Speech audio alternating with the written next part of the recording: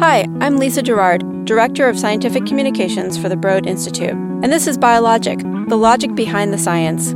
Conversations with Broad researchers exploring what they do and why they do it. This podcast episode is produced as part of our recognition of Rare Disease Day, an international event held on the last day of February to raise awareness about the impact of rare disease. In the United States, diseases are considered rare when they affect fewer than 200,000 people. There are estimated to be about 7,000 rare diseases affecting roughly 1 in 10 Americans. Broad Institute member Anna Greka joins me for this episode of BioLogic. Anna is also an associate physician at Brigham and Women's Hospital and an assistant professor at Harvard Medical School.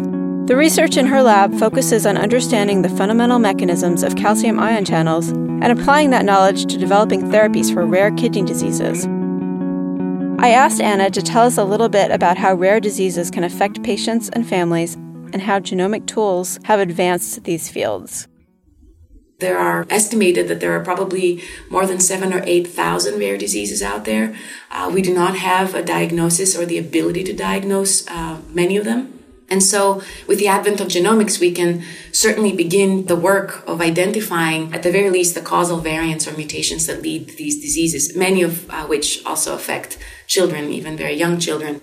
But we can't stop there. And that's, I think, one of the wonderful things about being at the Broad, that we can harness this incredible collaborative environment here to partner with genomics superstars who can help with the identification of the causal variants and provide a diagnosis for these patients with rare diseases and their families, of course. I mean, imagining a parent with a child with rare disease and not even knowing what the cause of it is of course devastating. But now, using our interdisciplinary approaches here at the Broad to go beyond that, go beyond the ability to simply find the causal variant into actually thinking about ways that we can then treat these diseases, having a good understanding of the molecular underpinnings of the disease offered by genomics. And so I think what we are now poised to do, of course, it will take a lot of hard work, and it will not be possible, simultaneously for all of those thousands of rare diseases, but one at a time as we move forward, and together collectively with colleagues around the world, we can go after, understanding the gene that is involved, trying to understand the mechanisms and the cellular pathways and functions that may be affected by the mutation, and ultimately developing the assays and the programs that would be necessary for these functions and perturbations to be reversed in a way that we can restore health. And so ultimately treatment based on our molecular understanding and definition of these diseases. That treatment doesn't always have to come from a new drug either. Sometimes there's already one on the market that could help treat a rare disease once clinicians and researchers understand the mechanisms behind it. Diving into the lab for a moment, Anna shared one experience finding a new purpose for a previously developed compound. In 2013, she and her colleagues discovered that an existing arthritis drug might also help patients with a rare kidney disease called focal segmental glomerulosclerosis, or FSGS.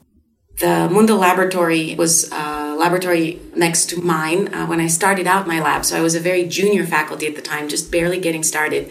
And in interacting with Peter Mundell, the PI of the lab, he was able to share some data that at the time was at the basically fundamental science level. They had done incredible work in cells as well as in mice to demonstrate that this particular target called CD80 was actually relevant in a very surprising way in podocytes.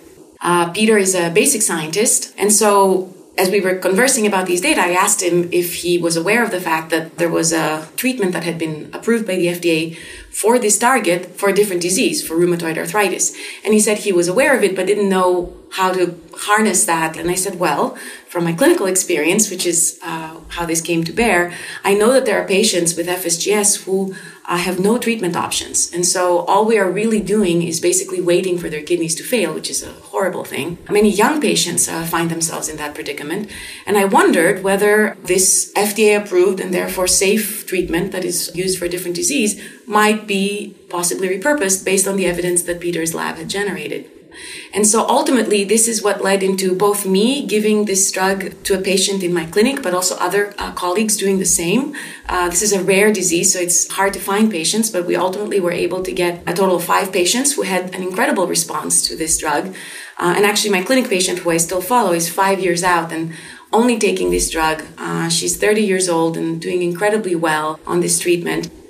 And as a follow-up to this study, I'm now involved in a 25-center study across the United States to do a randomized controlled trial to really test the efficacy of this approach for patients with FSGS. The study is ongoing, so we don't have the results yet, but it's incredible that one can go from a study that was published in 2013 to now, just a few years later, being able to have an ongoing randomized controlled trial as another treatment option for these patients who otherwise have very few, if any, treatment options.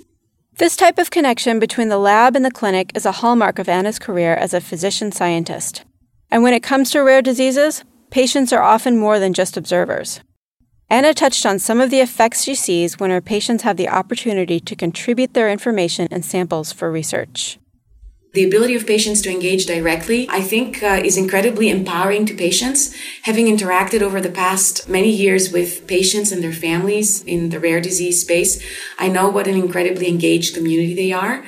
And I think that patients, as I see patients coming in through my clinic, patients who come from all over the country to see me for the particular rare diseases that I specialize in, tell me that they are absolutely interested in being engaged, in offering help in the form of offering their information, of being engaged in registries where you can go back again and again and collect information that will allow us to characterize the natural history of these rare diseases, which is very important. And ultimately to be counted in for contributing their samples for genomics, contributing samples for other types of analyses. For example, for things like us developing appropriate biomarkers to be able to see whether we can impact their disease in a positive way if we come up with a particular treatment.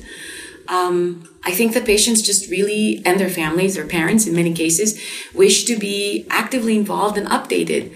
And what I often hear is the last thing they want is to participate in something and never hear again, but rather that they would like to be bugged again and again about the progresses that we've made, the difficulties that we find along the way. I think patients are very attuned to the fact that science is not a smooth way forward and that there will be hurdles and there will be setbacks. But they are, I think, far and above all the people that I have interacted with are very interested in being part of that journey alongside the scientists, not to influence the journey, but simply to participate and understand as much as they can. The other thing about direct-to-patient involvement and approach in various projects, as we have already done here at the Broad, is what one patient advocate recently told me, which is democratizing in some ways the process of involving patients into what academic centers are doing, because there are many patients out there who do not live close to a major medical center, and yet not only do they suffer from a rare disease, but they're also quite isolated because it's hard for them to find other patients with the same disease or to find specialists who are able to tell them more about their disease, and to ultimately have hope that someone out there is working on this. So the ability to use the internet, anyone who can have access to the internet can have access to this information that we would be able to provide and engage with patients in the direct-to-patient approach.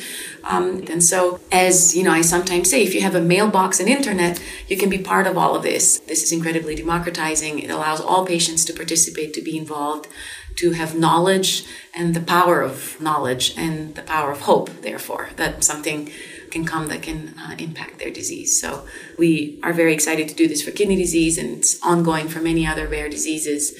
And I think it can be incredibly powerful. This participation doesn't just benefit the patients, of course.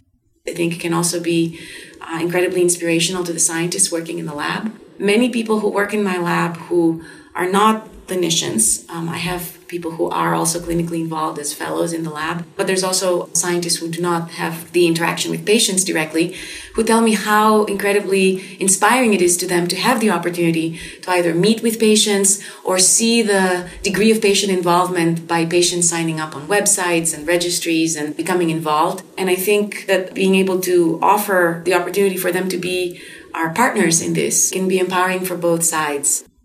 Anna chose this mix of lab and clinical duties early in her career, following the example set by her physician-scientist parents. She first came to the United States to study biology and then completed an MD-PhD program at Harvard Medical School and MIT. I'll let her tell you more about her journey and her inspirations.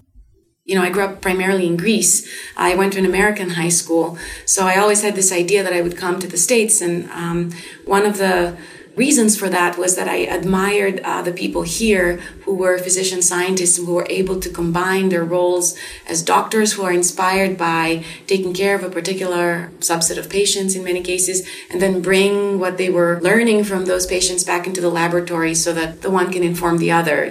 We have often used these terms, but from the bedside to the bench and from the bench back to the bedside. And that seemed to be, to me, incredibly powerful. So I think that I always knew that I wanted to have this career that is inspired by patient care, recognizing that that would have to be a small percentage of my time if I really wanted to pursue science, which is really at the heart of what I always wanted to do. And, as I think of my lab and my research activities, we definitely do a lot of classical basic science work, but my team is always thinking about ways that fundamental understanding, the single-cell assays that we pursue in the lab, how they may influence our understanding of disease pathways. And so that's always in the back of our minds as we even do the most fundamental scientific experiments in the lab. All of this work is likely to be of great benefit to humankind at large as we, again, understand the molecular definitions of particular rare diseases, and we then harness that information for developing therapies for more prevalent diseases. And I like that approach to science. And I think it's been fruitful so far and very rewarding. And again, I feel lucky and blessed to have the opportunity to have this kind of career at the interface of medicine and science.